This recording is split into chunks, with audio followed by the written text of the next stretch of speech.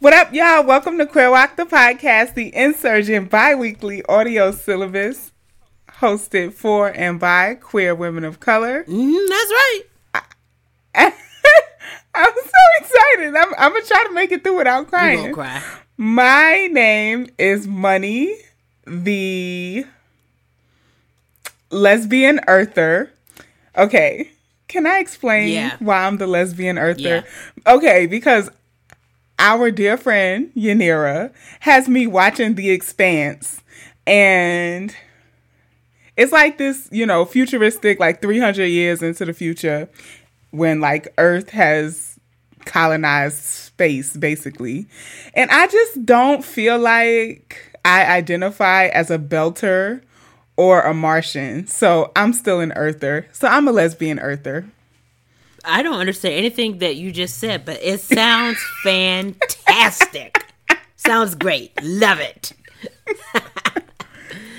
And I am Nikita, and I am now officially a certified rigger and signaler. So I had to take my this rigging test. It was a written portion and a practical portion for my job. It's probably the hardest test I've ever taken in my life. And, I had to take it a couple times, but that's okay. Mm-hmm. But I finally... That's all right. That's all right. But, yeah, I'm so proud of myself because I passed that test, so I feel really good about that. I'm so proud of you. So proud of you. I remember how your little mopey face was the first time that test came around. And I was just so excited to get your text that you passed. Yeah, I was so excited. Shout out to my nigga who's a rigger. Yes. Why did I know you were going to say that? I was waiting on it.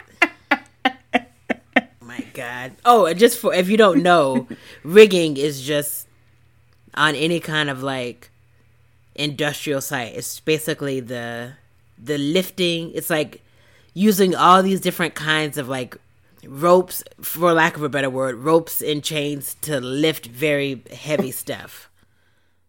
This sounds great. Where do I sign up for the rigging test? I think you're thinking of something else. Anyway.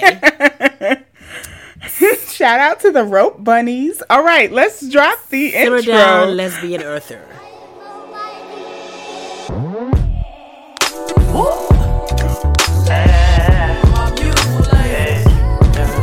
Love your chocolate demeanor and your cocoa kisses. I see your glow from a distance. Your vibe incite my submission. I give you all of me. Wanna make you proud of me. We see the God in all you do. Your light is harmony. Hey, every type, darkest night, brightest light. I'm loving your soul. They hate you, replace you, taint you, but know that you gold. Worldwide from every continent. I just want you to jiggle a little bit. Move them hips, feel that bliss. Hug your sis, make them piss.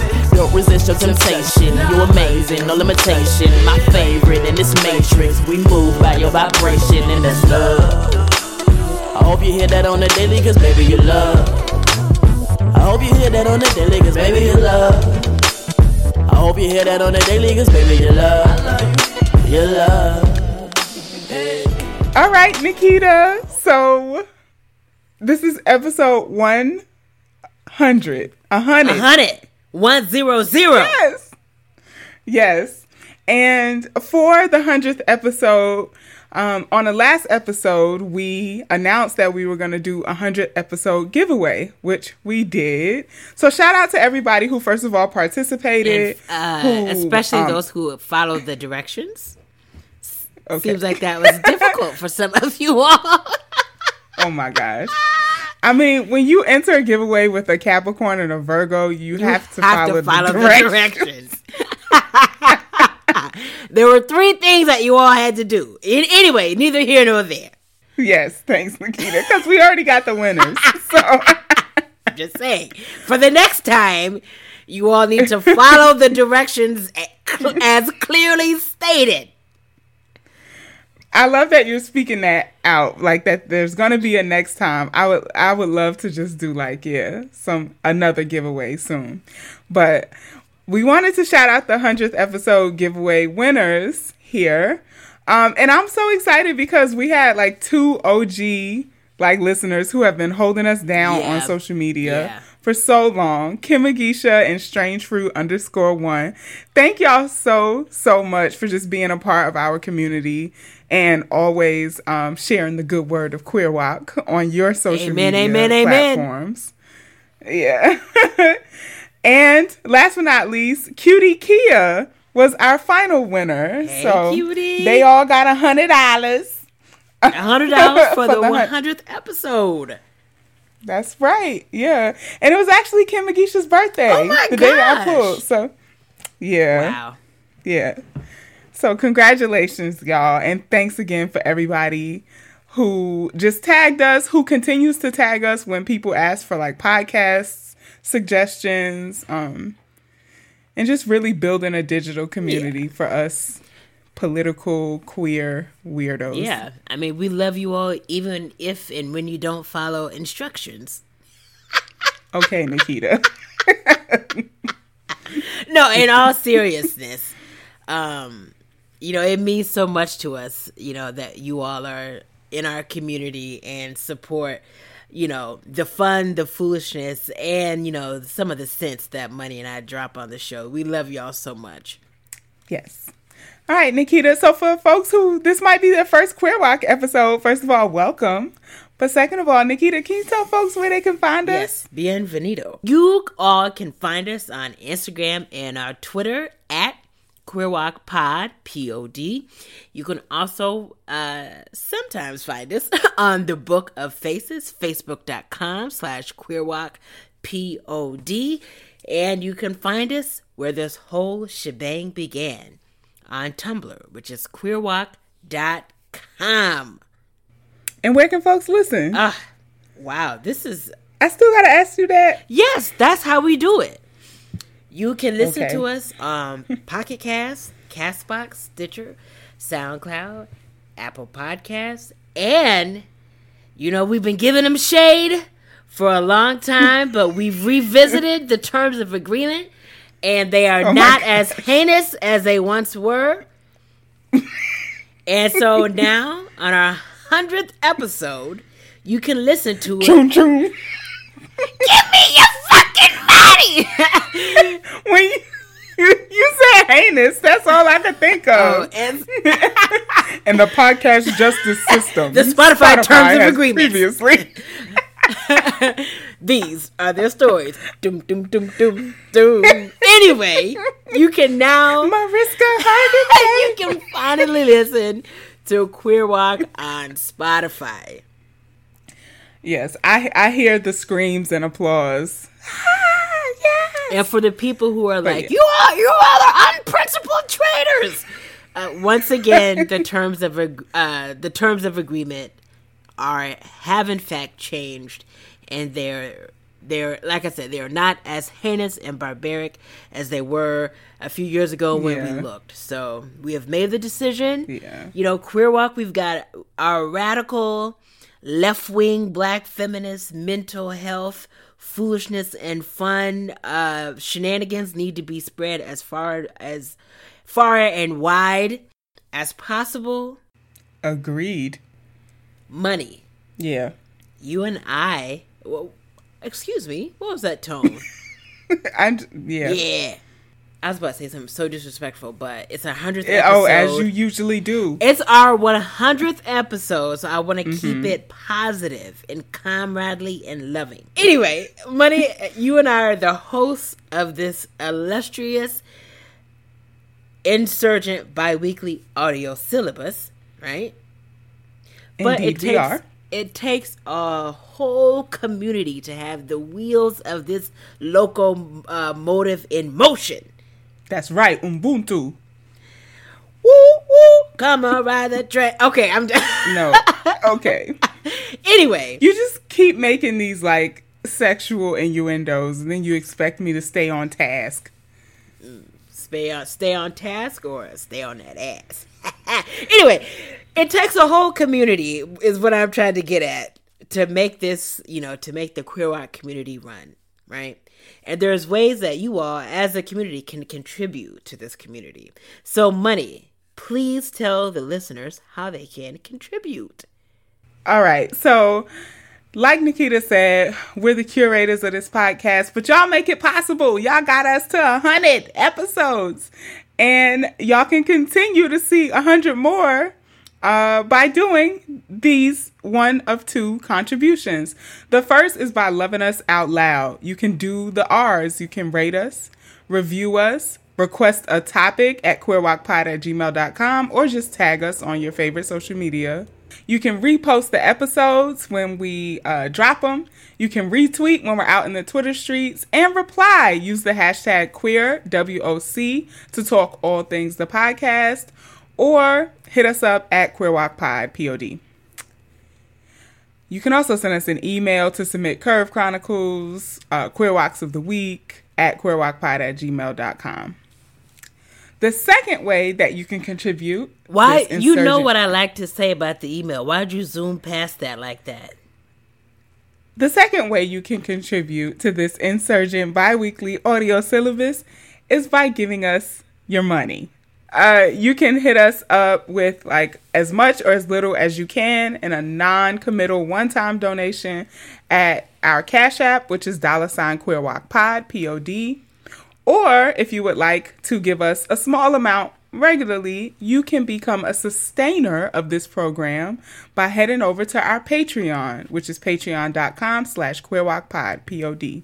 We have some suggestions there for you, but you can give as much or as little as your pockets will allow.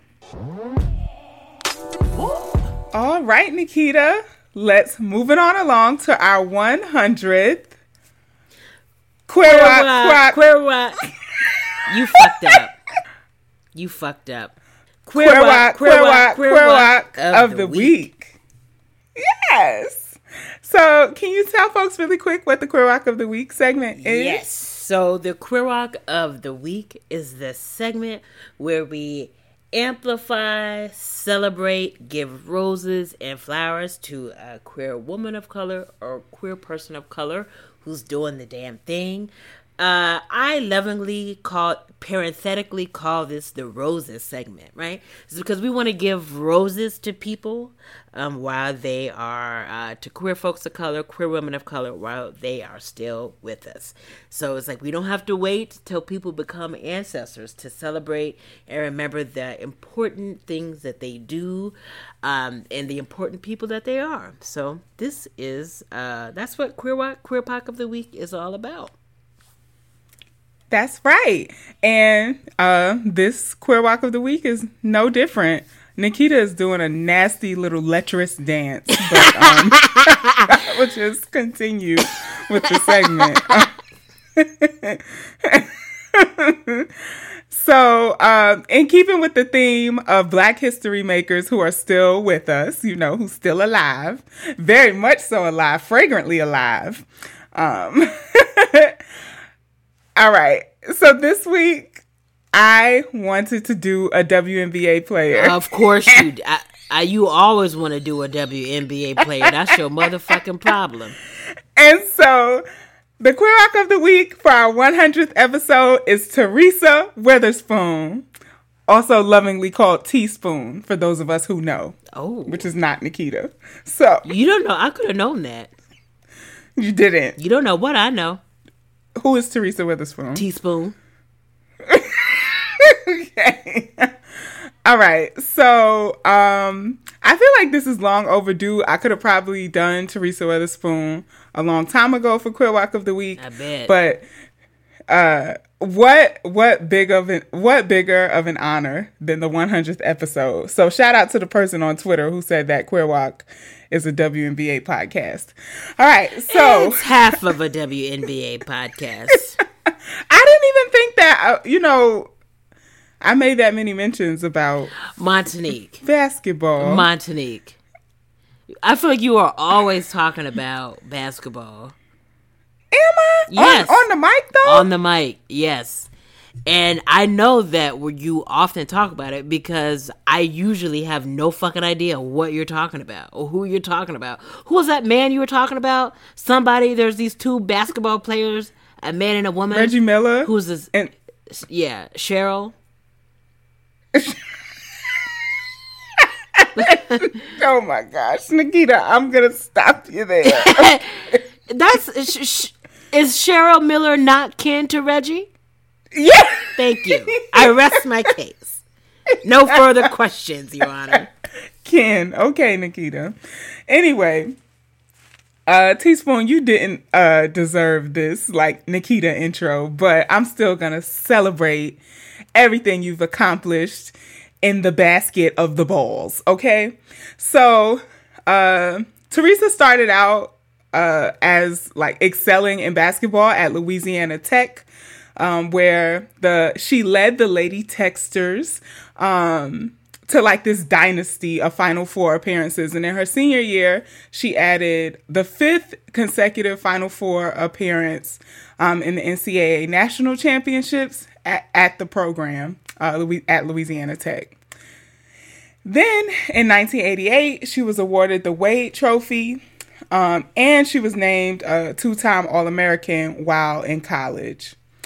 She went on from there to join Cynthia Cooper, shout out to Cynthia, and the rest of the 1988 Olympic team, the women's basketball team, and they won gold in Seoul, South Korea. So Teaspoon is an Olympic gold medalist. So then Teaspoon spent almost like 10 years playing overseas because there was no professional league for women in the United States at the time. So she returned to the United States to play basketball professionally when the WNBA launched in 1997. Who can forget that inaugural season? And she was selected 10th overall in the elite draft that first season. Teaspoon went on to lead the league in assists her first year and was named Defensive Player of the Year back-to-back in 97 and 98, right? This is the first 2 seasons of the league. She's just out here dominating. She also is a 5-time WNBA All-Star. And she, again, consecutive years from 99 to 2003, if there was an All-Star game, Teaspoon was there. Present and accounted for. She led the New York Liberty. Oh my gosh. I'll save this for a little bit later. I know how you feel about New York Liberty.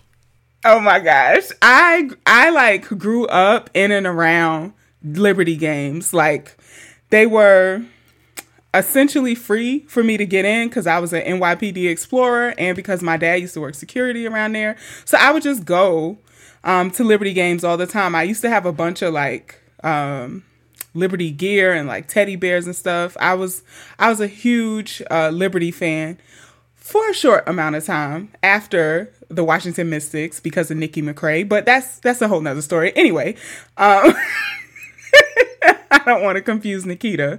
So she led the Liberty to the WNBA Finals 4 times in 97, 99, 2000, and 2002. Solidifying her status as like a winner, right? Like if Teaspoon on your team, you going like this is a winning team. Win, win, win, win. How do you know that song? Me.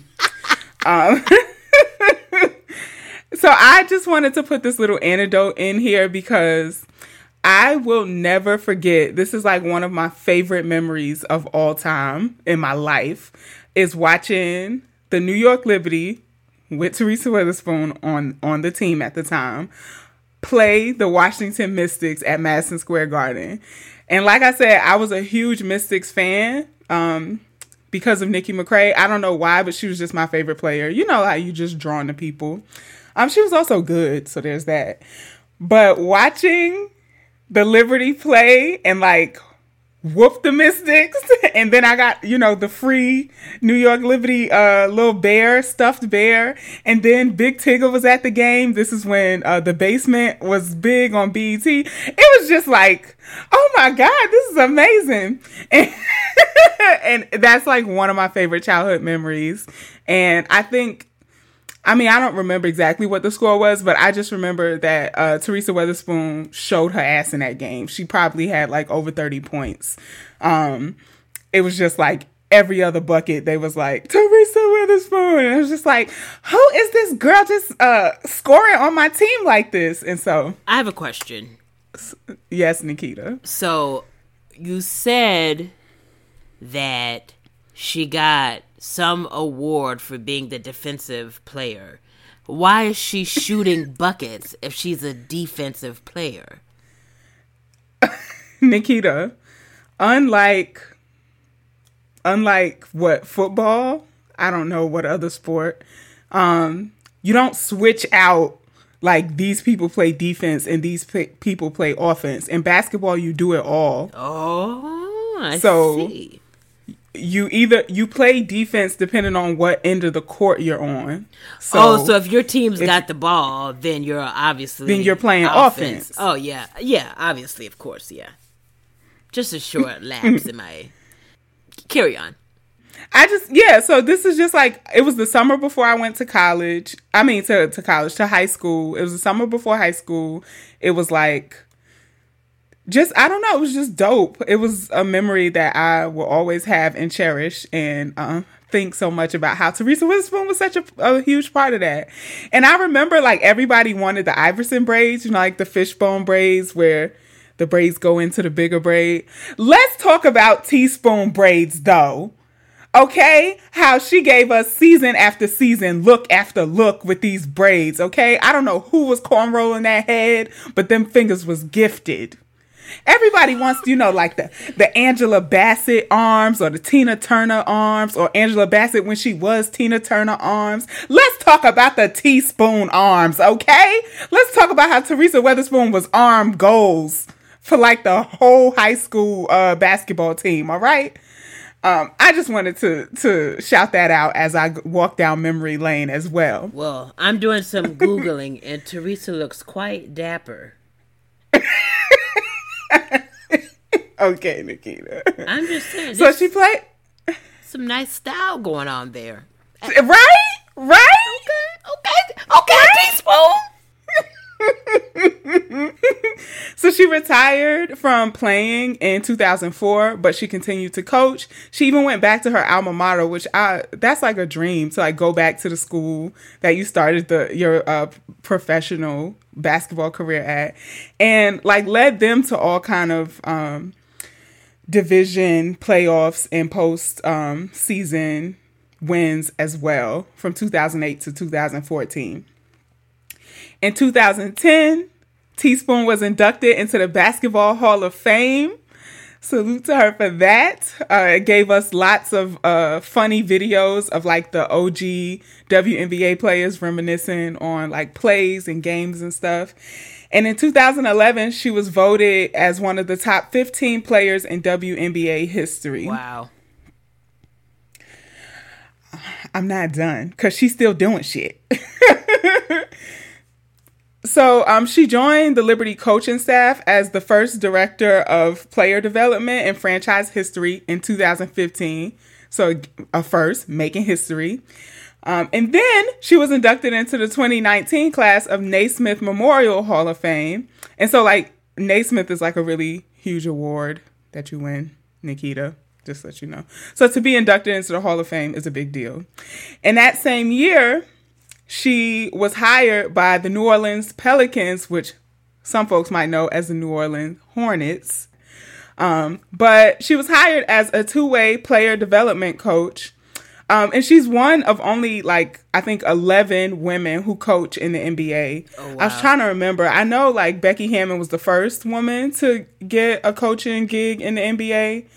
But I think, there's definitely few. So she's one of few, right? And I think this is huge because when we talk about like possibilities post-college for women who play basketball, it's really like overseas or something else like coaching, because there's a limited amount of open slots on the WNBA teams every year. You know, they got they star players that come back. That's like half the roster. And so it's really not a lot of opportunity for women post-college in basketball. And folks like Teresa Witherspoon are creating a lane of like, look, women are good at this shit. Right. So like give us other opportunities. And so things like coaching open up more lanes for women in basketball too. So I'll put a link in the description of this episode if you want to read more about Teresa Witherspoon, or if you want to just look at her fine ass and check out all the looks she served courtside and during games. I don't know a lot about basketball, but I saw those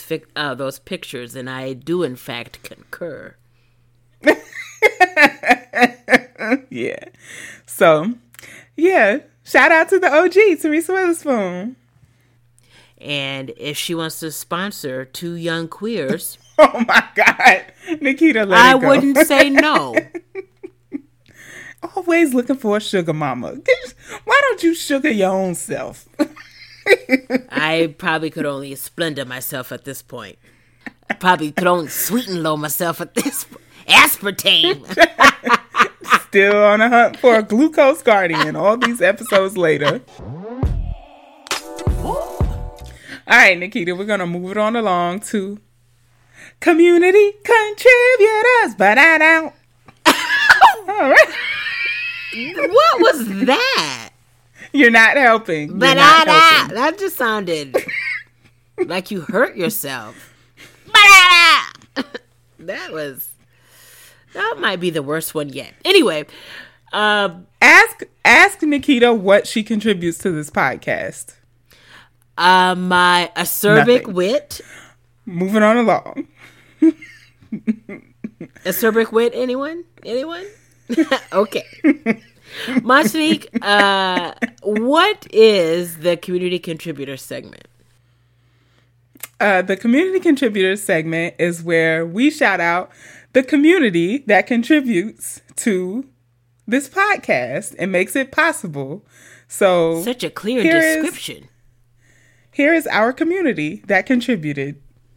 Wow, that was so helpful. All right. So, shout out to Keisha. Thank you, Keisha. And Odette. Is that Odette? You always say this every time one of our friends become patrons. Is that Odette? You know it's Odette. I mean, it's the other Odette. It could be. Okay. Either way, we appreciate you both so much for becoming patrons. And happy belated, it's going to be real belated by the time this episode airs, but happy belated birthday, Odette. Oh my gosh, I just missed Odette's birthday. Yeah. Oh, happy birthday, Odette. Well, you'll hear this and the birthday wishes will be timeless. Nice save. Alrighty. So, you want to give us the Borders of Fake shout outs? Wow. Yes. So, this can't be We got right. some good ones this episode. Y'all must have knew. Like, okay, Birmingham? Episode 100. Alabama? Birmingham, They've Alabama. never been in our top? I don't think so. I don't think we've ever shouted Birmingham out. Oh, well, shout out to Birmingham. And what is this? Dubuque? Dubuque? I don't know. I think it's Dubuque, Iowa. Dubuque? That's what I'm going to say. Dubuque. Thank you. What's going on in Iowa? It's just last week. Iowa just got put on the Queer Walk. That's what's happening. Huh? It was. Thank you, whoever started it in Iowa. Yeah, because it was like, yeah. Hey, yo, y'all heard this podcast? I think you should listen to it. Was it even a person? It might have just been a stray cow or something. What's happening in Iowa? Doesn't matter. Whatever living being put anybody or anything onto Queer Walk, we appreciate it. Shout out to Upper Marlboro, Maryland. Yeah. I think is that in the greater Richmond area? Because remember, Richmond was on 2 weeks ago. Richmond, yeah, in our top. Is Upper Marlboro Maryland close to Richmond, Virginia? I don't know. It's DMV. Wow, I don't think that's, no. Oh, well, I don't know geography, so whatever. Anyway, shout out to Upper Marlboro. And what is this last one? Ajax, Ontario, Canada. Yes. Ajax. That's a good one. Wow, that's a lot of fun. Maryland's been creeping up in the past 6 months. Yeah. Yeah. Something's going on. Yeah. And I like it. I did want to read this email because somebody from Ames, Iowa wrote in. They say, "Greetings from Ames, Iowa. When I heard that we had made the borders our fake shout-outs, I couldn't contain my joy and started calling people in order to celebrate.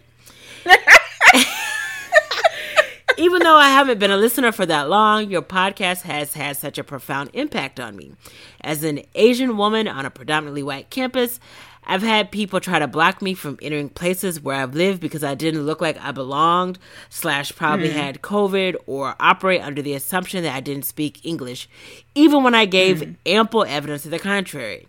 Listening to your podcast has made me feel like I'm a part of a community for the first time in years, and it's helping me slowly process all the things that have happened. Thank you for all the time that you put into Queer Walk. Your episodes make my day.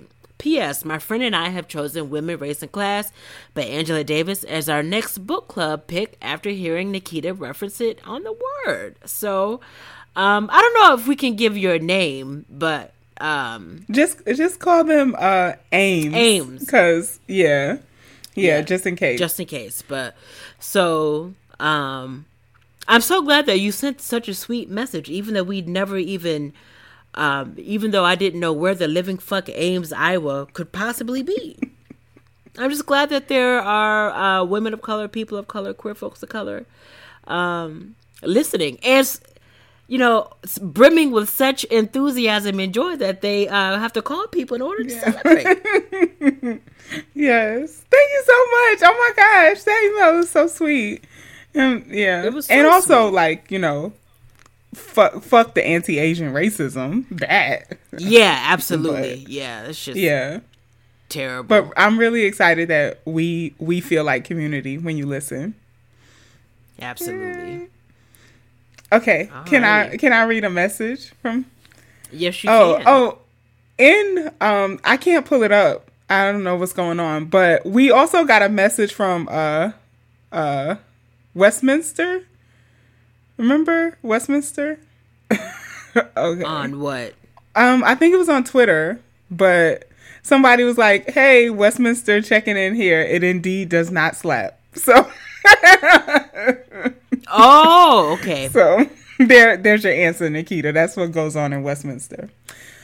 No slapping. Yes. Understood. But I'm going to read a message, and I don't want to give their name either. So we're going to call them Lynn. All right. So Lynn writes, I found Queer Walk because I wanted to listen to a podcast, but I realized I didn't want to listen to one by white people or cis men or straights. Laughing emoji. So I literally Googled Queer Women of Color podcast and Queer Walk popped up. I started listening and I loved it and binged all the episodes. Thank you so much for doing that. That really helps push us up as a recommendation. Lynn continues, it was so comforting during a time where I really felt alone, and I learned a lot and felt really inspired by what y'all talk about. I feel like I was just chilling with my friends.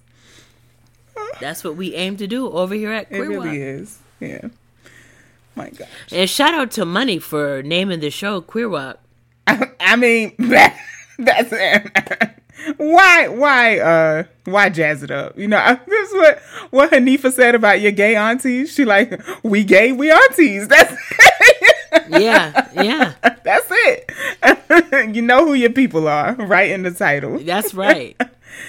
All right. And the last message I want to read is from ZZ over on iTunes. So ZZ left a 5-star review with the comment, love with 4 O's, the show. I consider y'all my big sisters, and y'all stay having me rolling and giving me knowledge and a sense of community. That's all I ever wanted to do. So, like when, Go ahead. Yeah, it just feels really good when people who give you the feedback that you're intending to put out, right? So it's like, absolutely. Yeah, when you start something like, I want to create community, a audio community for queer women of color, and queer women of color, like, I fucks with it. It feels like community. Right. Oh my gosh. It just makes me so happy. Yeah. I'm trying to hold it together through this episode. All right. Moving right along to the crown jewel of Queer Walk, the podcast. This is the mental moment with money. What is that? Oh, I thought you were. Well, I just got my hopes up. I thought you was going to do a jingle for old time's sake. But I guess that's a thing of the past. Anything else you want to reminisce on now? Y'all remember the days when Nikita used to, like, she used to come with them jingles, man. Those jingles. Y'all remember the jangles? Y'all remember? Are you done? I remember them jangles. Them tunes. Are you done, Bocephus? That was like golden era of Queer Walk. Queer Walk. It really was. Are you done? Okay. So, before I was rudely interrupted, I was going to introduce the mental moment with money. What is the mental moment with money? Well, money here is a resident, licensed, practicing mental health professional. So the mental moment with money is the segment where she gives us some kind of tool or some kind of tidbit that we can use to, have, better mental health. These are tough times. It's always hard times for us as queer people of color, queer women of color. So again, money gives us some kind of informed tidbit and insight from her experience in practice. Okay, it doesn't matter how long you drag this out. You still don't have a jingle. So we'll just cut that. All right, y'all. So we're going to the fucking mental moment. I will. With our bitch ass mental health Stop professional. cursing. That what you want? Stop cursing. That what you want? That's how you want to do it? I do. On episode 100? Yes. Because I was over here kind of like hoping. I was like, Nikita gonna come through with a jingle on episode 100. She got to.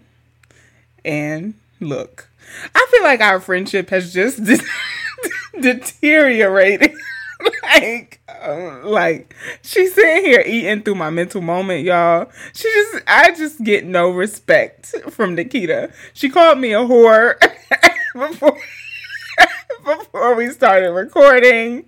I just get no respect from Nikita Alizé. None. All right. I guess the femphobia could only stay tucked away for so many episodes before it reared its ugly head. Did you just hang up on me? No, but I should have.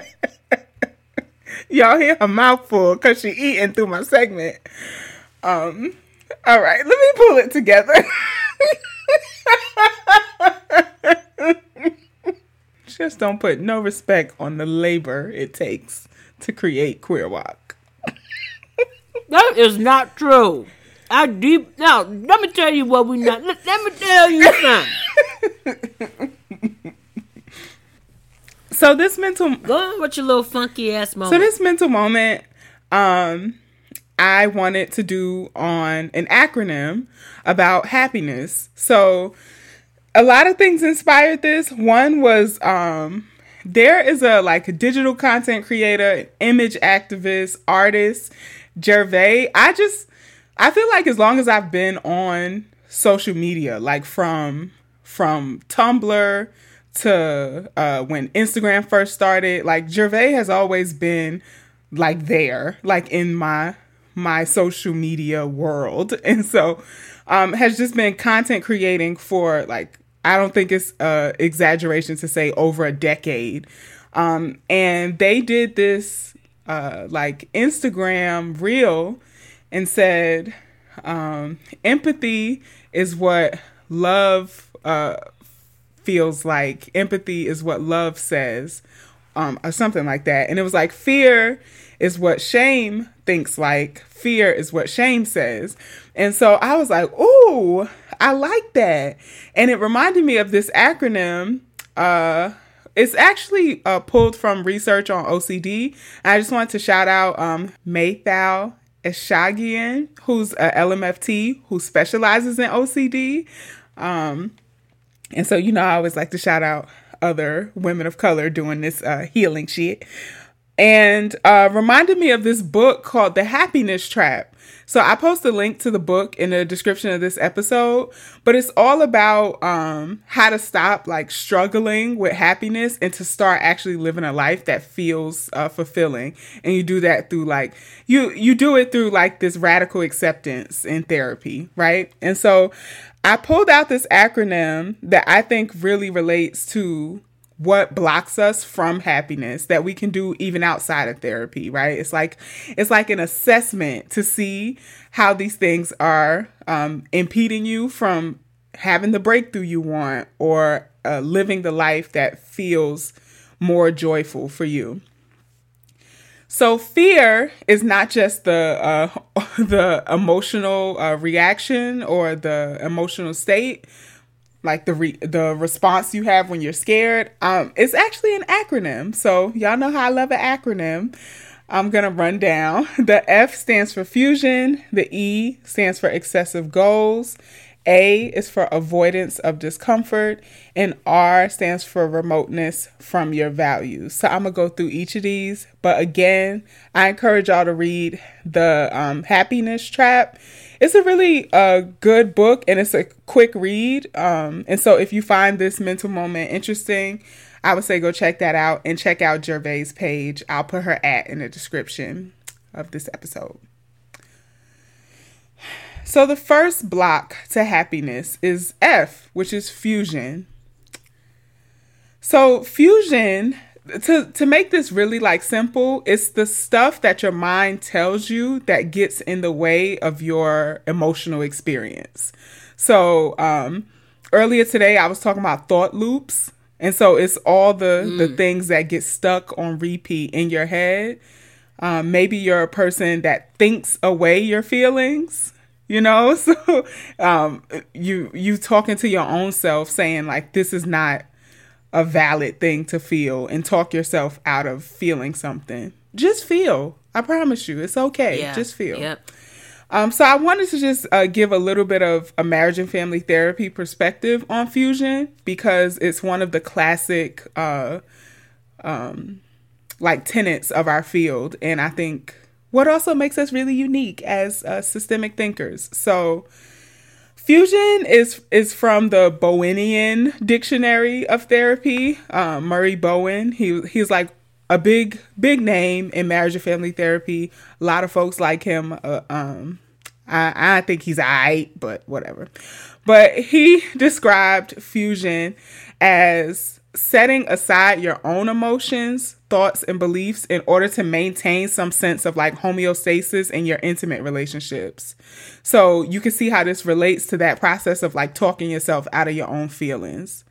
So this creates these really intense relationships that are dependent on you constantly managing your reactions, your beliefs, and your actions in hopes of keeping the connection, right? So this isn't okay, y'all. If it's a threat to the relationship for you to have an independent belief, thought, or emotion, then the relationship is really unstable. And I don't want to go too far and use extreme words like unhealthy, but I would just give it pause if I feel like I have to bracket my own values, beliefs, and emotions in order to be in relation with somebody, right?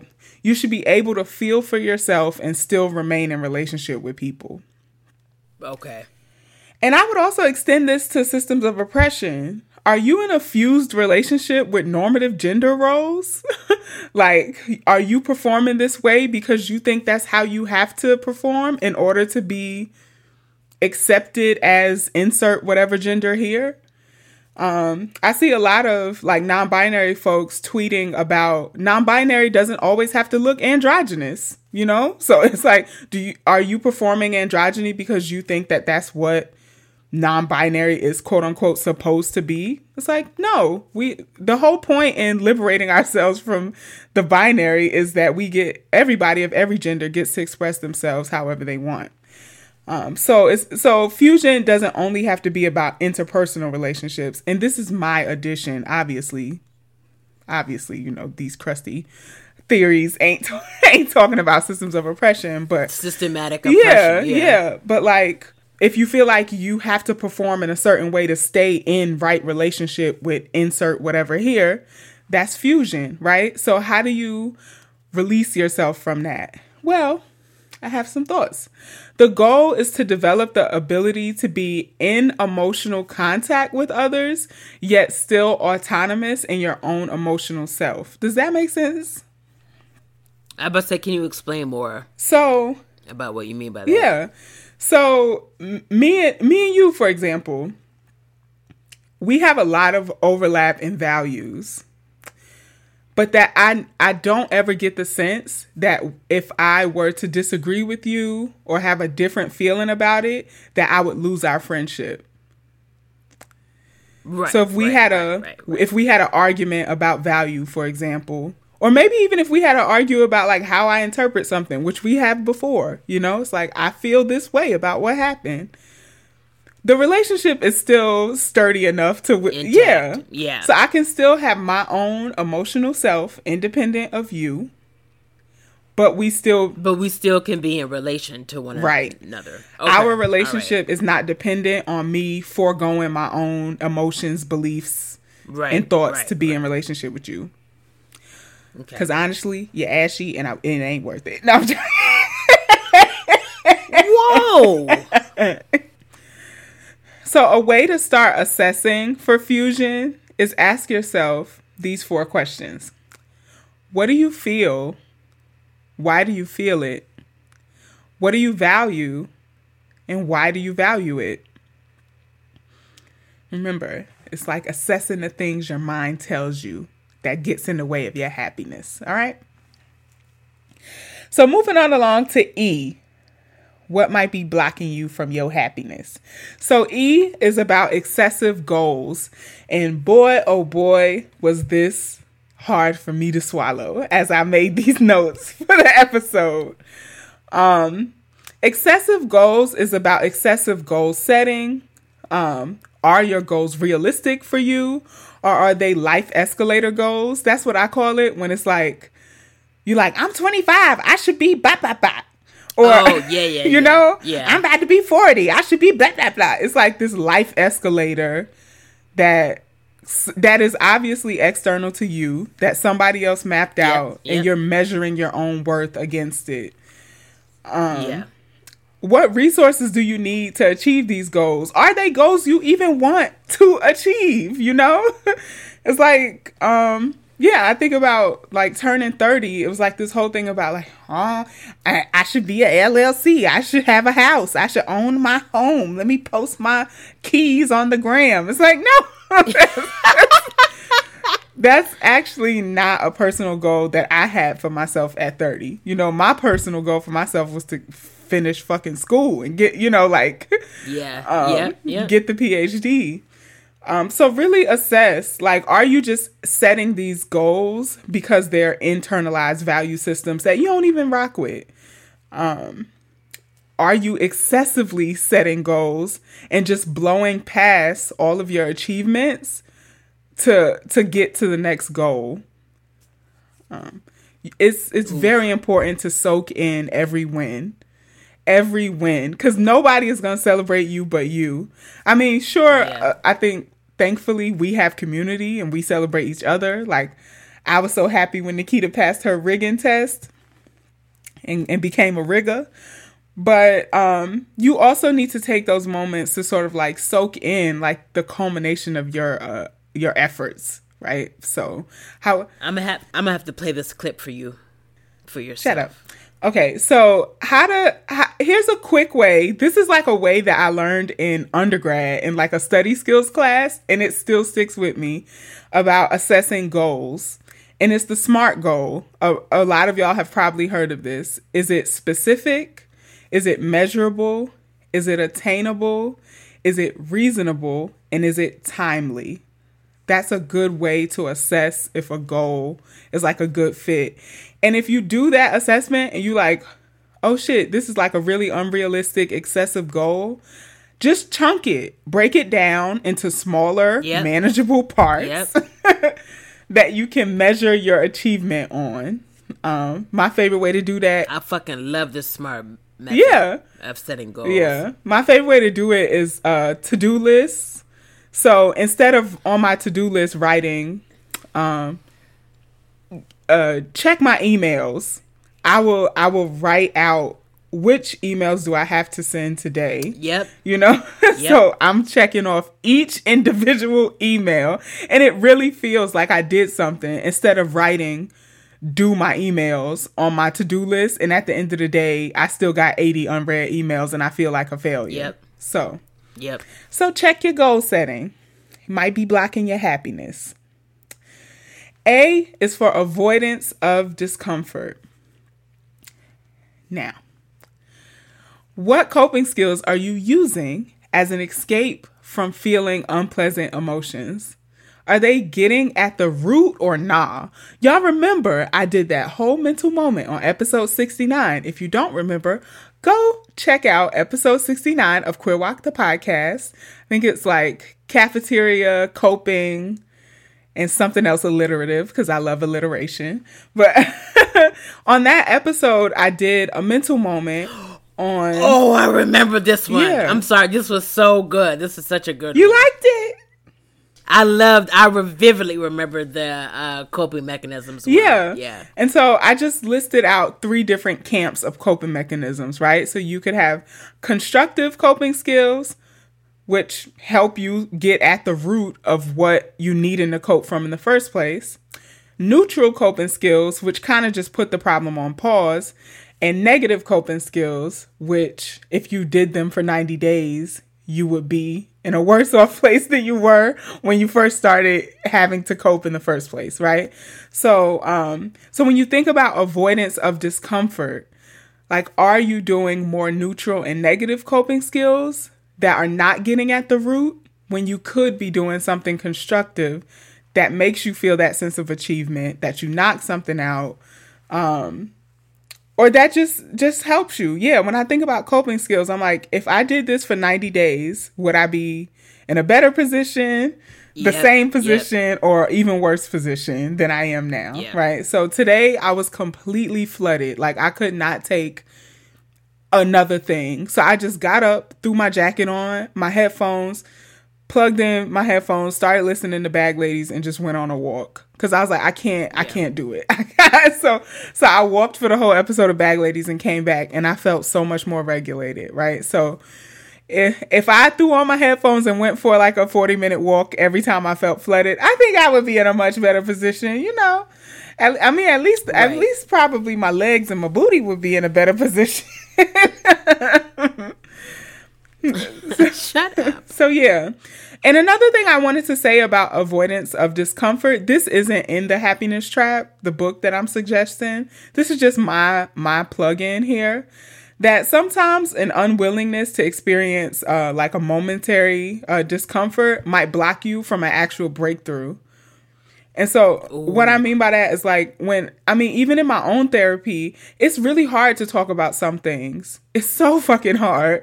But every time after I talk about it, I feel better. There's never been a time in therapy or even with my friends where I've talked about something that makes me uncomfortable and I feel worse after. You know, it always makes me feel better, even if it's just haven't got it out. And so I think about that in a lot of ways, like the momentary or situational anxiety you feel right before you, I don't know, give a speech or send that person you've been googly eyeing that first message. that might be a momentary discomfort, right? I don't want to feel that momentary anxiety, but it might set you up for a really big breakthrough, a connection with somebody, opportunities that you've been waiting to have.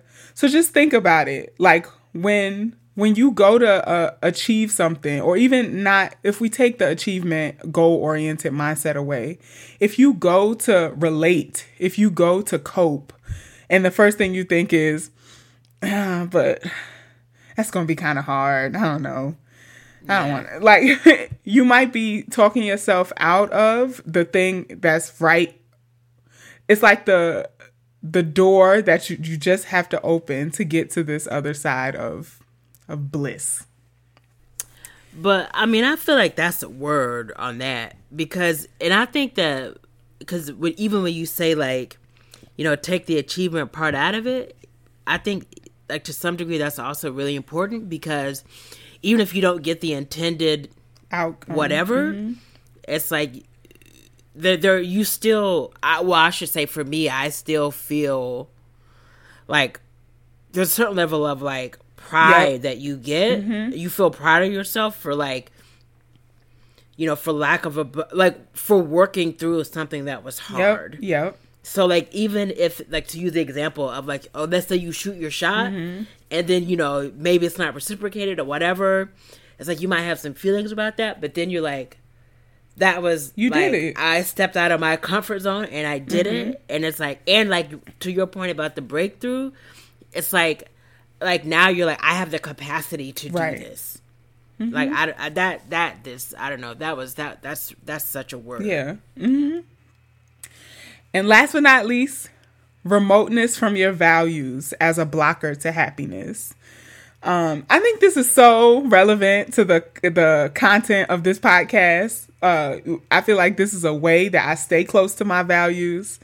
Today, you know, I tuned in to hear, I call her my Black feminist mother, Barbara Smith. I tuned into a Barbara Smith panel today.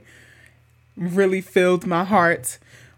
Things like that keep me close to my values and that hold me accountable. You know, having Nikita to check me on my my fuckery, you know, like being loving. When you be teetering into the don't tread on me territory. Now listen here, all right. We just got our Birmingham listeners. We don't want but yeah, you know, just like calling me in and like that loving accountability. I think that's something I get from the podcast and out of our friendship. But remoteness from your values is like it's just how it sounds. It's the losing touch with what's important and meaningful to you in your life. Are you isolated? Do you need to be in community that shares your values? A lot of us work in settings that don't share our values. So then after work, do you have a place to like breathe and reconnect into your values? How do you do your values? Is it a faith community? Is it an activist group? Is it a mutual aid collective? Like, what are the ways that you remember what you stand for? And the closer we are to our values, the happier we are. So don't let fear get in the way of your happiness. And so again, that acronym. I know you're going to run it back. Run it back. F is for fusion. E is for excessive goals and goal setting. A is avoidance of discomfort. And R is remoteness from your values. So take it slow. Just chomp on one of these for a little while and see if it's getting in the way of your happiness. That was good. That was great. I know the one I'm chomping on, that A, that avoidance of discomfort. That resonated. I just love what you said about being unwilling to experience discomfort. Is like you might be like keeping yourself from experiencing a breakthrough. That was a word right there. It just got me. I love that. Aqua Underwear is a small custom underwear project with an eye on queer, gender, and BIPOC inclusion. All garments are handmade by Mel, a queer Latinx sewist based in Salt Lake City, Utah, with a dream to make underwear that can be customized to fit a wide variety of bodies and genders. That means underwear made to your unique measurements and between the leg needs in styles you actually want to wear. While the future holds many exciting styles, currently, Aqua Underwear exclusively makes boxer briefs for all genders. Custom orders are taken seasonally, each time in different colors and fabrics.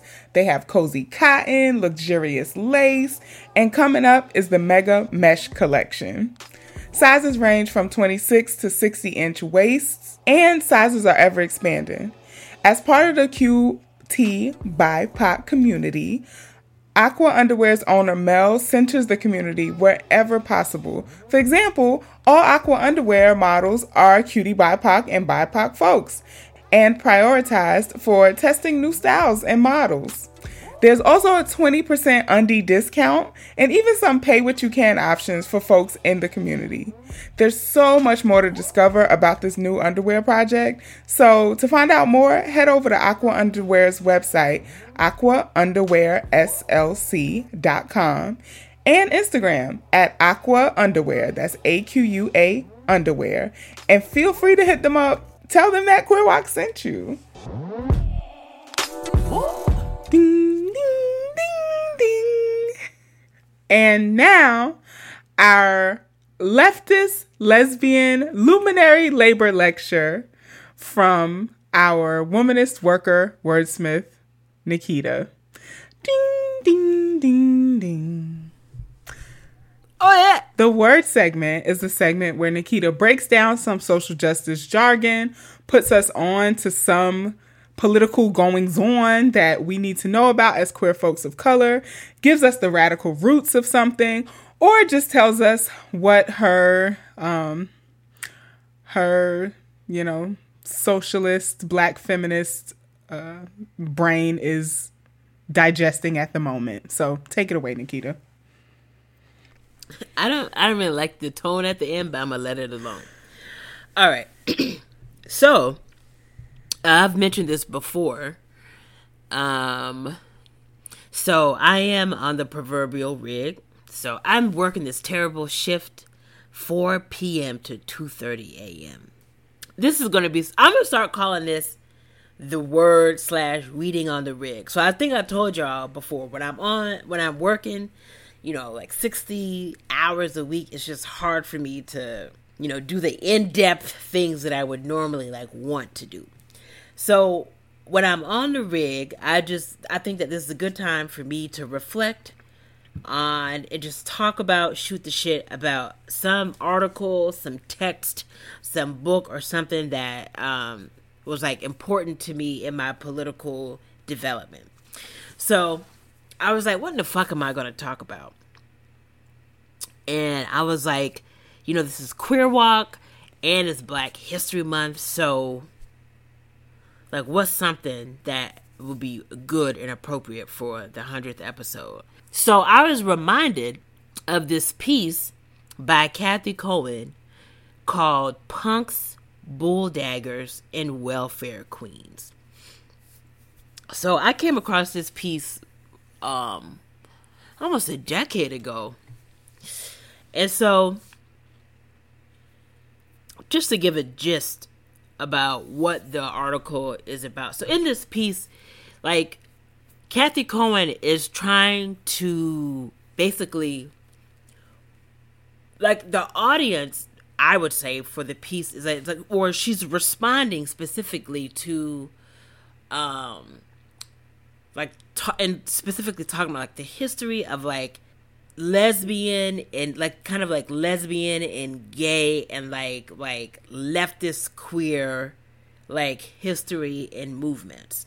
So she's trying to get in particular queer a more white queer theorist, queer theory, but more importantly I think white queer activists who we're drawing these binaries between hetero, like just basically these like kind of reductive binaries between straights and gays, in the sense of, so like she's making this argument that so when like mostly white like queer activists were saying like all heterosexuals are basically the architects of like privilege, queer oppression. Yeah. Kathy Cohen is like, that's not actually, she was like, I think that's reductive, and I don't think that actually gets at how, like, what heteronormativity is, and like how it actually functions and works in society. Exactly. So I went back and I skimmed the piece before I talked about it today, and there's this part about it that I don't remember that I thought was really interesting. And so she's basically trying to make an intersectional, like a left wing, like intersectional critique of why that analysis, this binary between, you know, all, like basically all heterosexuals as being like the architects, or the, maybe not the architects, but like the people who push and support heteronormativity. Like the agents of heteronormativity. Yeah. And so it's not just an academic critique, but something that I thought was really helpful and sharp about what she's doing in the piece. So again, it's not just like a theoretical thing, but she's also making this argument and this point about how like deepening the analysis is critical, and it's important because it helps deepen political unity. So she's not, again, it's not just like a theoretical argument, but she's making like, so she's like, this has implications and like consequences for like on the ground organizing. And so I just want to read a quote from the piece. So she's like, in narrowly positing a dichotomy of heterosexual privilege and queer oppression under which we all exist, are we negating a basis of political unity that could serve to strengthen many communities and movements seeking justice and societal transformation? How do we use the relative degrees of ostracization of all sexual and cultural deviance experience to build a basis of unity for broader coalition and movement work? And so, again, it's about deepening the analysis to, again, deepen a base of unity in, like, coalition work. So what the fuck does all of this mean? And so this piece is, like, often cited in like a field now we understand to be called queer of color critique. And so what she's saying is, like, the whole crux of the article is that, so what she's, like, a point that she makes is that even though somebody may not identify as queer, and they might very well be heterosexual, when you start to add on, you know, class domination, when you start to add on, you know, to think about white supremacy, now basically heterosexuality is not evenly privileged across groups. Groups, yeah. And so, like, some of the, like, the best examples she gives are about like black people who are living under basically black folks who are enslaved. And then, again, going back to the title, punks, bulldaggers, and welfare queens, like, you think about, like, black people, particularly, like, black women and other women of color and how they were treated in, like, you know, the 60s, you know, when you start to see programs around, like, social welfare expand. And so, going back to the example of, like, how, like, black people were being viewed and treated in slavery, she has this really great quote, and she says, you know, it's the system of state-sanctioned white male upper class heterosexual domination that forced these presumably black heterosexual men and women to endure a history of rape, lynching, and other forms of physical and mental terrorism. In this way, marginal group members lacking power and privilege, although engaged in heterosexual behavior, have often found themselves defined as outside the norms and values of dominant society. So again, you think about one of the clearest examples of this is like you think about like one of the long-standing tropes and stereotypes about like black folks is like a hypersexualization, and like that doesn't fit within like the idea of like heteronormative. And like heteronormative specifically, to get to like Kathy Cohen's point, it's not just about being heterosexual, but it's about being, there's like these class ideas about it being like a nuclear family, right? And it's like, you know, excuse me, a mom, a dad, you know, like the two kids. And again, there's like these class ideas about family. And then like the best example, I think she makes this point so forcefully and clearly when she talks about the Moynihan report, which is what we've talked about this report. We've referenced it on the show before, where Daniel Patrick Moynihan was a liberal senator from New York.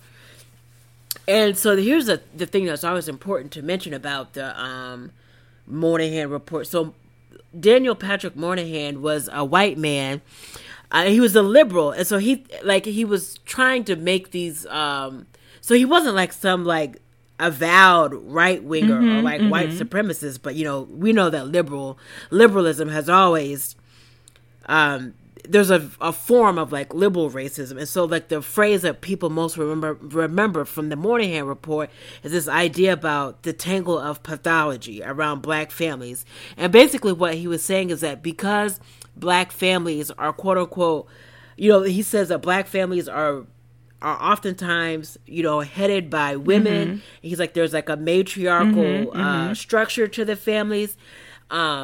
That was the tangle of pathology. So he's saying like basically black families are fucked up because they're headed by women. Yeah.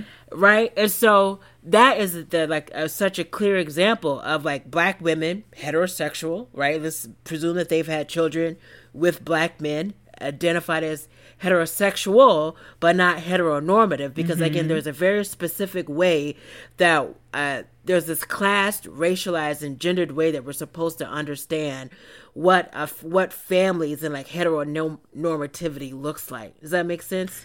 I was just, can you run that back?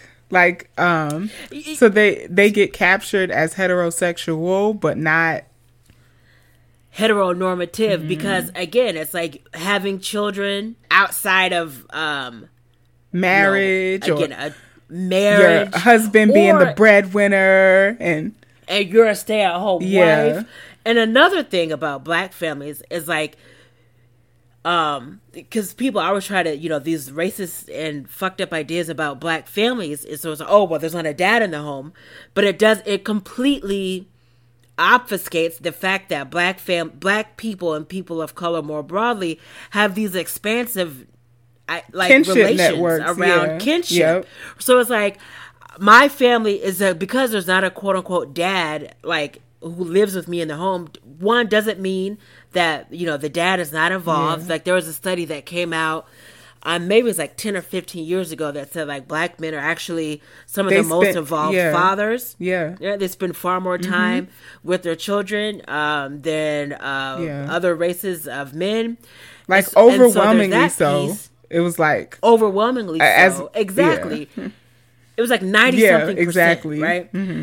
But then on top of that, it's like because you have this very narrow idea, the heteronormative idea about what a family, the nuclear family, that doesn't account for your grandma. But you know, you're raised by your grandma. You could be raised by your aunties. You could be raised by your uncles, other grandparents, godparents. And it's like, again, that's a totally expansive idea of the way that we experience, have, and build kinship in our communities. But that is not seen as a legitimate form family, right? In terms of, again, the 2-parent nuclear family.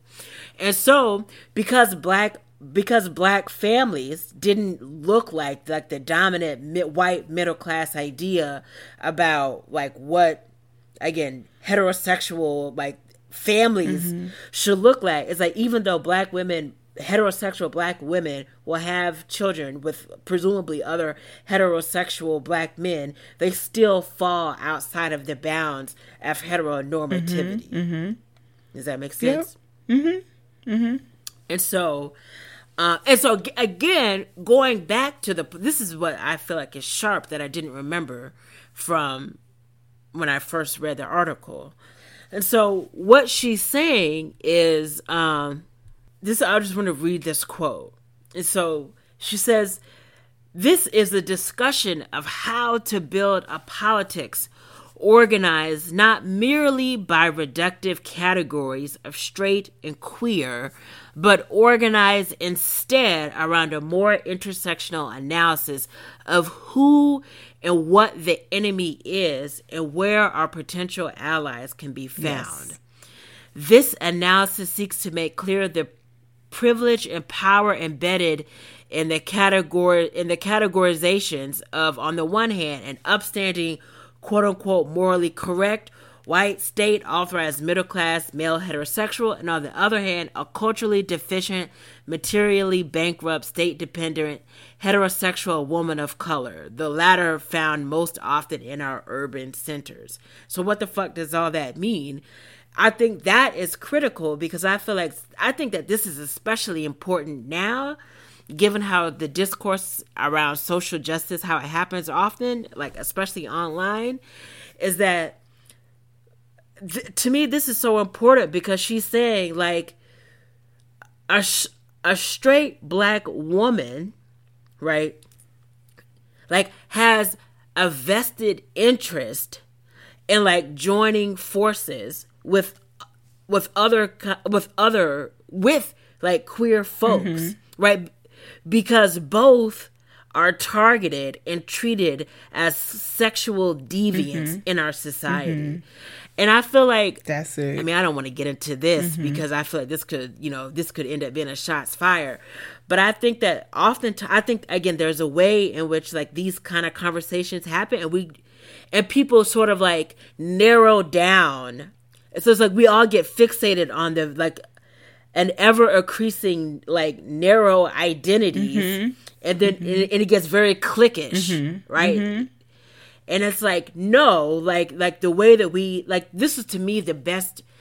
This is what is so profound and so important about intersectionality, right? It's not just about like we go down to like the most oppressed person, like in like multiply marginalized groups, but it's like how do these systems like of course they impact us differently, but like how can we see the clear direct like effect that all of these systems have on us?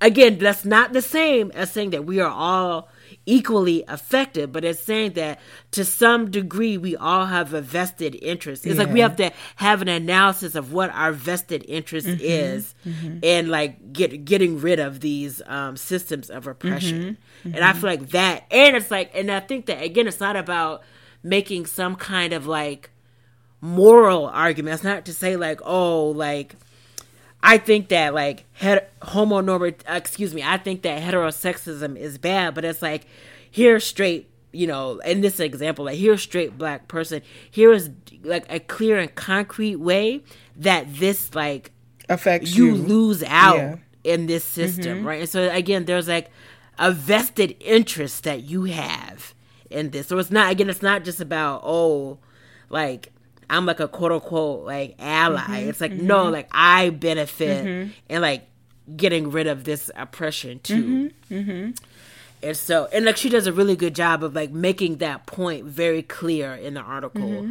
where she's like, I'm not saying that like I'm not saying that there aren't relative privileges, but she was like, but again, that point about like understanding who the common like, enemy is. I feel like that. I think that we forget that a lot. And I think we also forget that the goal is to dismantle the system. Like the purpose of naming all this difference is to learn something from the difference. Like Yes, that's what exactly. Audre Lorde was saying about, like, you know, self-definition and working across difference is like, what does the gap between my experience and your experience teach us about heteronormativity as a oppression system? And There it is, Yeah. bitch. That's right. That's right. like, what can we learn from how all of this impacts us differently to different degrees in order to dismantle Yeah. the system? Oh God, I feel like I got a million more things to say, but I'll stop there. I'm glad that you put this back in my my thoughts, because I read this like almost, probably like, I think in like 2013. It was a while ago, and yeah. This is the last thing I'm gonna say. I promise. But one of the things I've always thought about with this title is that she says, you know, it's called Punks, Bulldaggers, and Welfare Queens, and so she spends most of the article talking about sexuality, and I think it's really interesting that, you know, she's got that punks and bulldaggers in the title, and I think that I think that this analysis could also be extended to think and talk more about gender. Because one of the things that I've thought about so much, that I was thinking about, especially when I first was encountering, there's two things. When I was encountering Black feminism, and also understanding, not just understanding myself to be queer, but understanding myself to be like a masculine presenting person. So much of like, there was so much discussion about how Black women have been like seen as more masculine. Yeah. That I feel like that was such like a common thing to be discussed in like Black feminist literature. And I think it gets dicey because like straight Black women are always, and I get it, right? If they're like, you know, Black women are seen as like less, you know, I guess feminine, less womanly or whatever. And then it's I have thought it was always interesting that the goal was then to like try to like what has always been implicit in that for me is that there's something, I'm like, well then what do you make? Like, what conclusions do you draw about masculine women? Because like that was always the subtext, was like, we don't want to be seen as this because there's something like inherently wrong with that. And so instead of saying, you know, Black women have like expanded like our ideas about gender, I feel like I think there was an unintended way in which Black women were like, no, we're just as femme as everybody else. Like, we're just as woman. Right. Yeah. And so I'm like, actually, like, we all, regardless of like sexual orientation or gender presentation, like there's something there to be like, we all have some kind of vested interest in like pushing against these like narrow ideas of like gender. This is, and like womanhood, but that's a whole other topic. But I just thought it was interesting that she, in the title, like punks and bulldaggers, two very gendered queer gendered terms. She doesn't like delve into that. All right.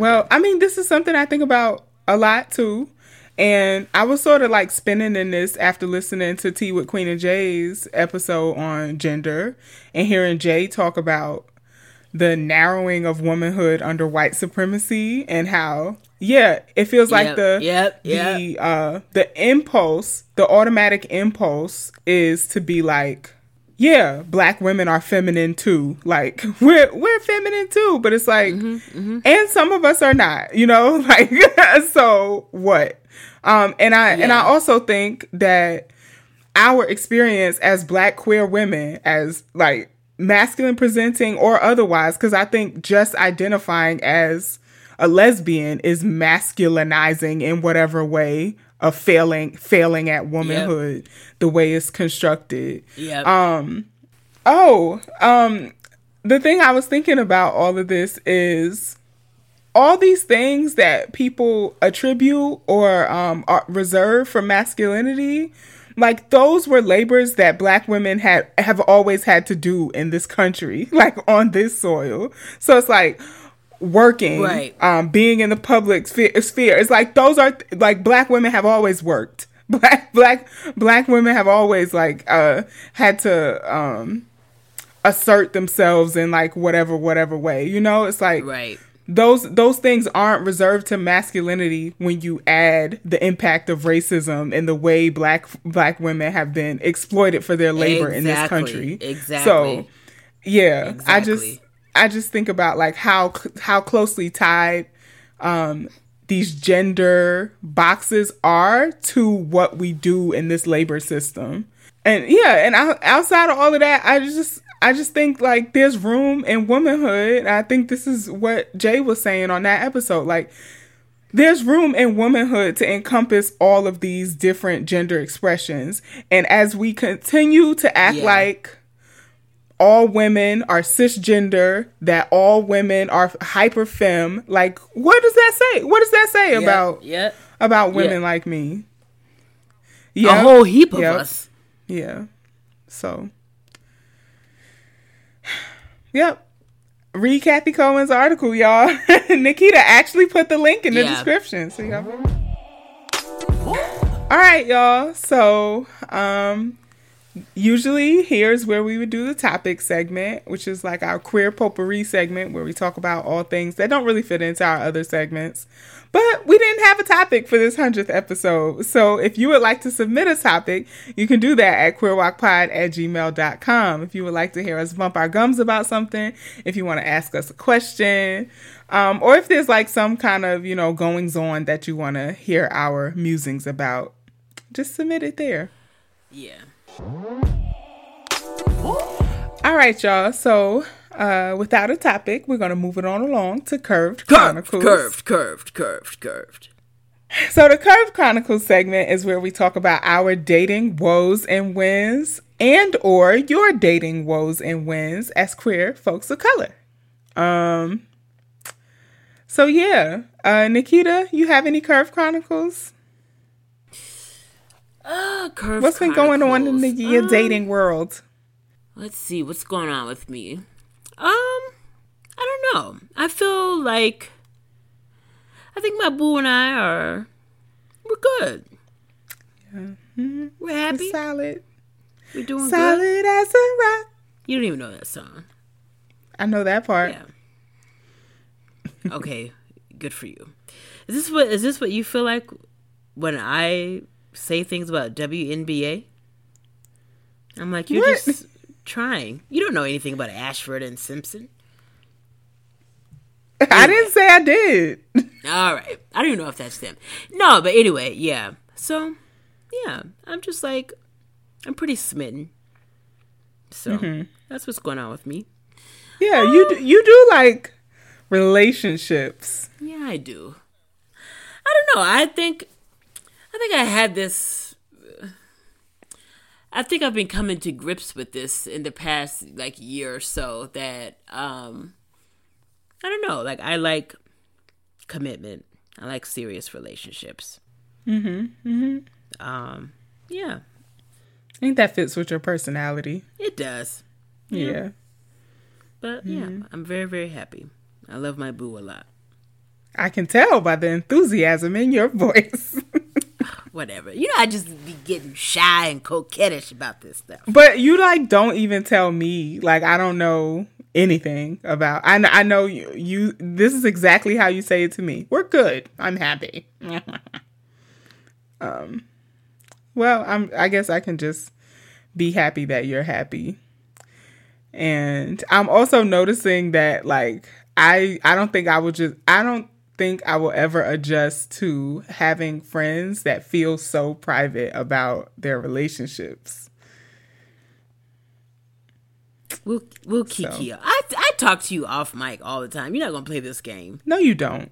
Okay. We're not gonna play this game, Nikita. About your bae? No, you don't. About everything else, yeah. I feel like you're an open book off mic. You don't ask. I do. I stopped because it's just like, we're good. We're good. We're good. I'm happy. I'm like, okay, Nikita. All right. We'll take your good, happy ass on then. Okay. Whatever. What Curved Chronicles you got? I'm good. I'm happy. I mean, you know, things are still amusing in the the DM world. I mean, actually not in DMs, to be honest. Like, only my friends interact with me on social media. So that's fun. I feel very affirmed by my friends, near and far. I mean, I often spin out about why it is that the dope ass specifically Black women I know of all sexual orientations like struggle to find this particular type of love in their life. So I forget her name, but the woman who made that song, Earth is Ghetto, I Wanna Leave. She made this second song about like her soulmate and like hoping she doesn't drown in the bathtub before she finds her soulmate or something. It's very sad. And I think Earth is Ghetto was also very sad. But it was just sort of funny because it hit this nerve with all of us after the coup, you know, attempt of like, yes, get me out of here. Yeah. And so, one of our friends sent that to our friend group and I was just like, yeah, this is how a lot of folks, a lot of Black women who are like so achieved and accomplished and fulfilled and joyous and beautiful and all these other aspects of life. But like, you know, Diamond said this on the Hoes podcast once, that love is elusive. Like, I think that might be the name of that episode that Diamond was on in her whole uprising. But yeah, it just always feels so elusive. And it's like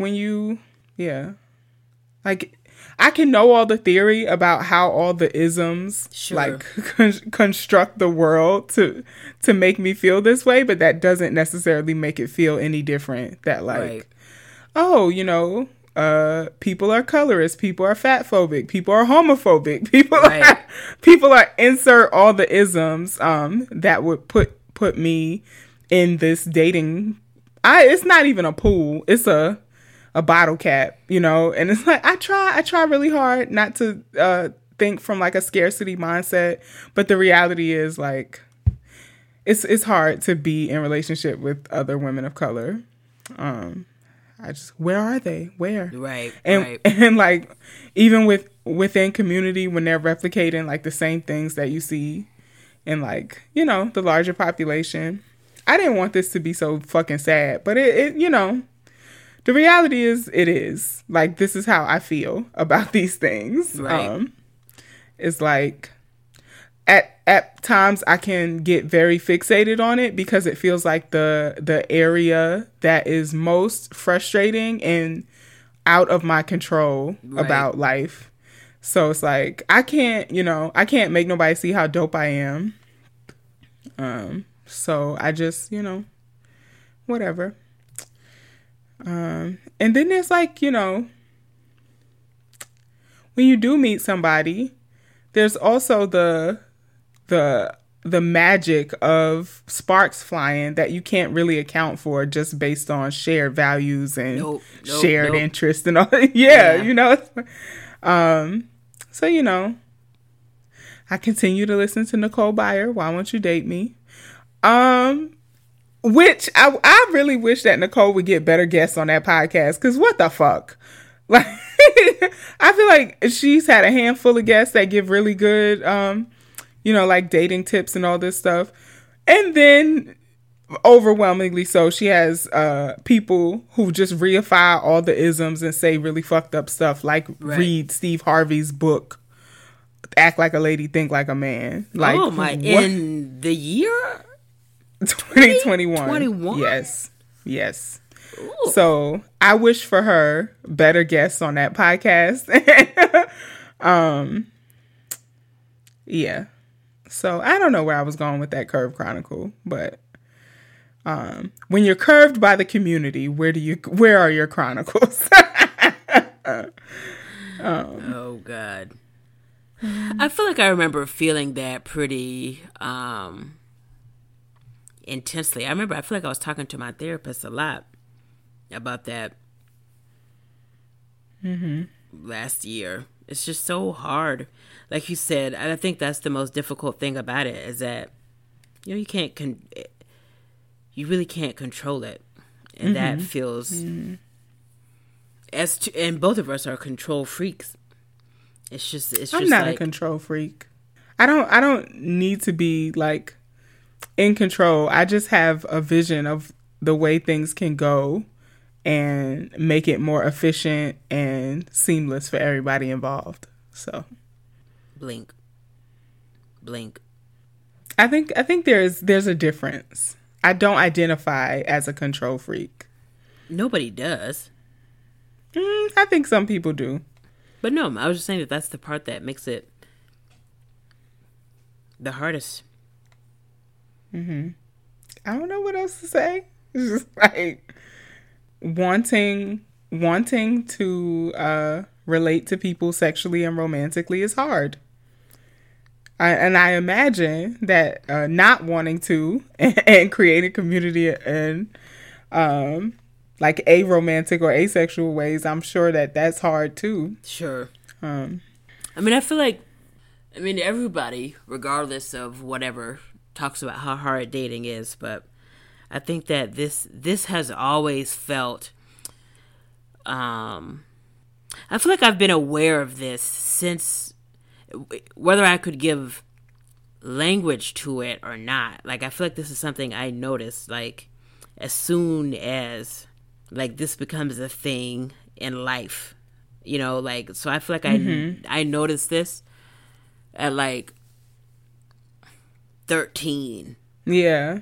But, I do feel like the difference, though, is, even though it's, like, hard to feel, like, you still feel the things, regardless of whatever sort of analysis that you have of it. How I think about this, well, obviously, as, like, a 30-something is, like, drastically different as, like, a teen or, like, early 20s. Because I feel like at that time, it was just, like, all, like, internalization. It was, absolutely. Like, and completely. And I think that it was all internal. That to me, it's not, you know, there doesn't mean that you still don't have hard feelings about it, but that to me feels like the big difference. And I remember even talking about that, like, when I was single last year, like I still, at the end of the day, like, knew who I was, not just knew who I was as a person, but knew that I was, like, a catch.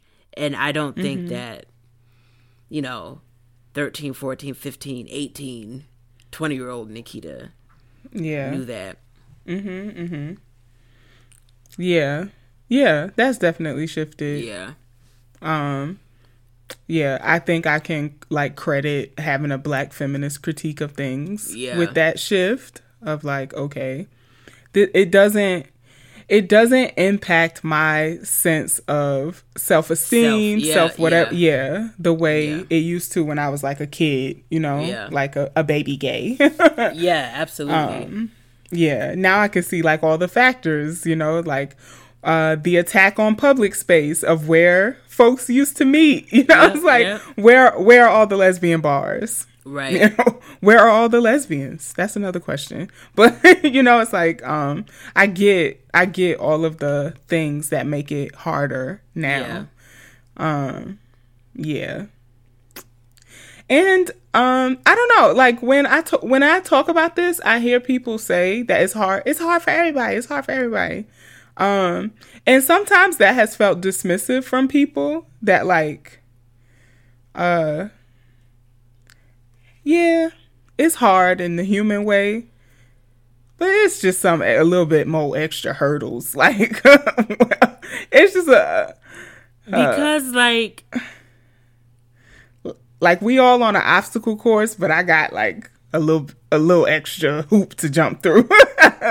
Because like it's sometimes like I think the way I've thought about this often is like it's often like a numbers game too. Like yes, when I go, you know, it's like you go out in public.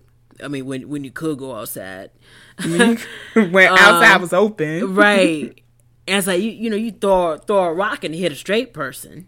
Exactly. And it's like, and so it's like you're just opportunities for meeting people. Yes.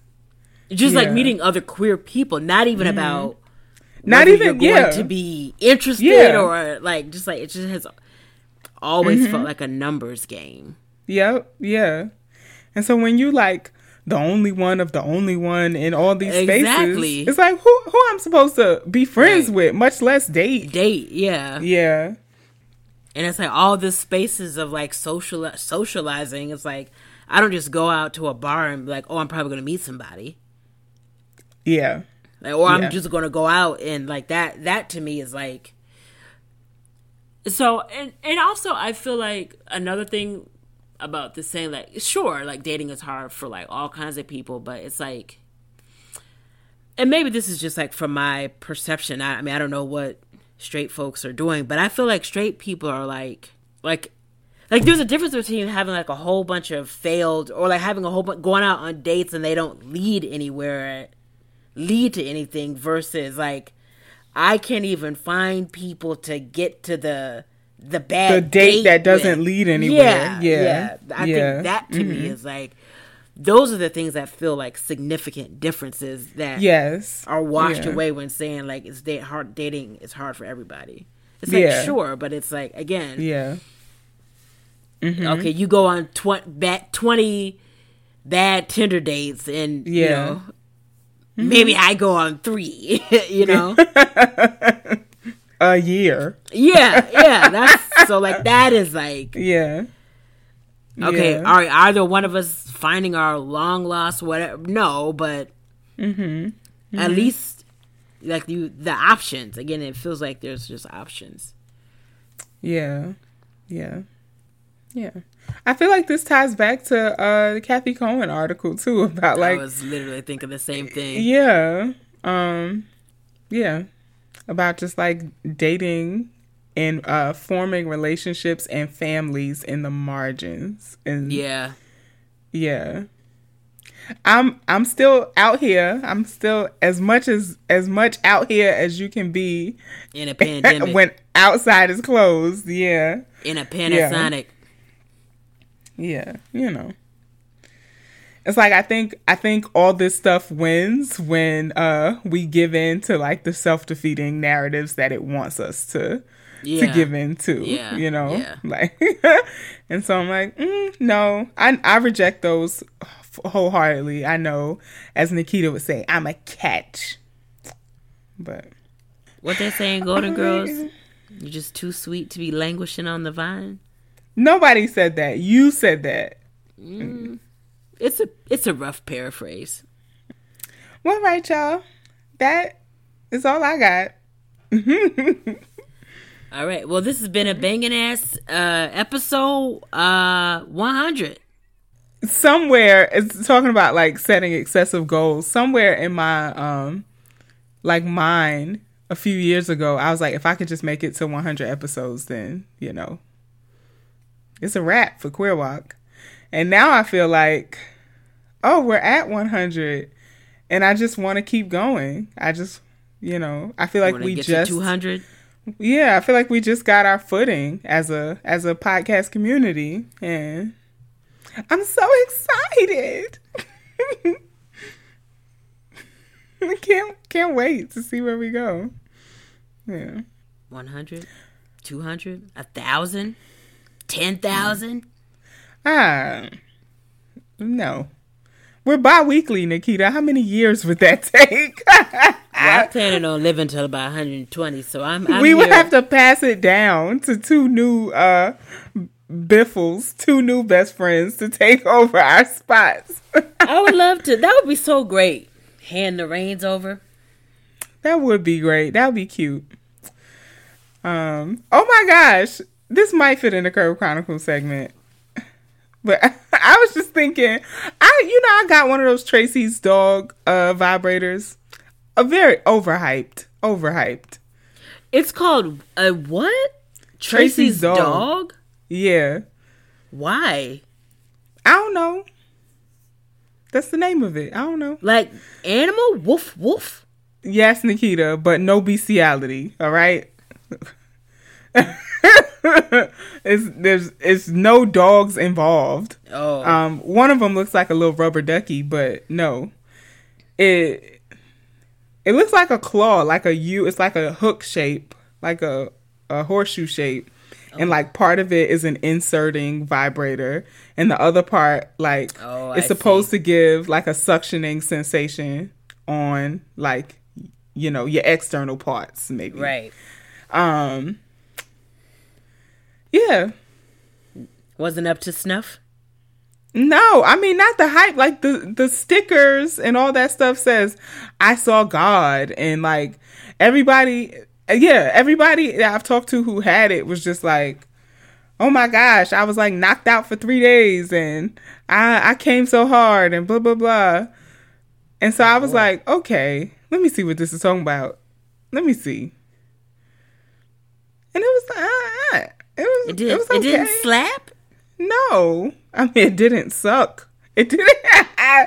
It just, it was regular. It was like, okay.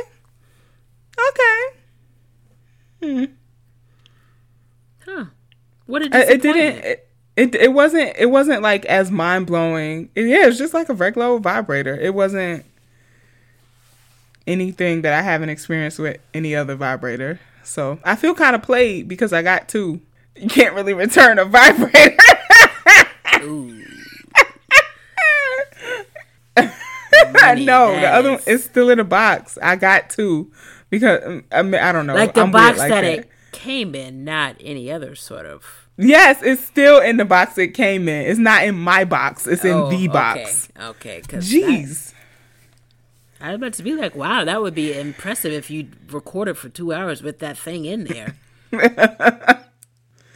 It is quiet. I'll give it that. Is this the part where we ask listeners for for vibrator suggestions? Nah. Yeah. I think I might just be off vibrators for a little while. Maybe I'm just over it. Maybe. Let's see, y'all got any suggestions for like hands-free options? I'm vividly trying to imagine. Okay. I think we should shut it off here. I think this is going to get into just no. All right, y'all. Well, this has been Money, the lesbian earther. And this has been Nikita, the newly certified rigger and signaler. And y'all just listened to Queer Walk the podcast, the 100th episode. Yeah. Money, shut it off. Come back next episode, 101, where we'll have Cruella DeVille as our special guest. I was about to say 101, no Dalmatians. All right, I'm gonna turn this off. Bye, y'all.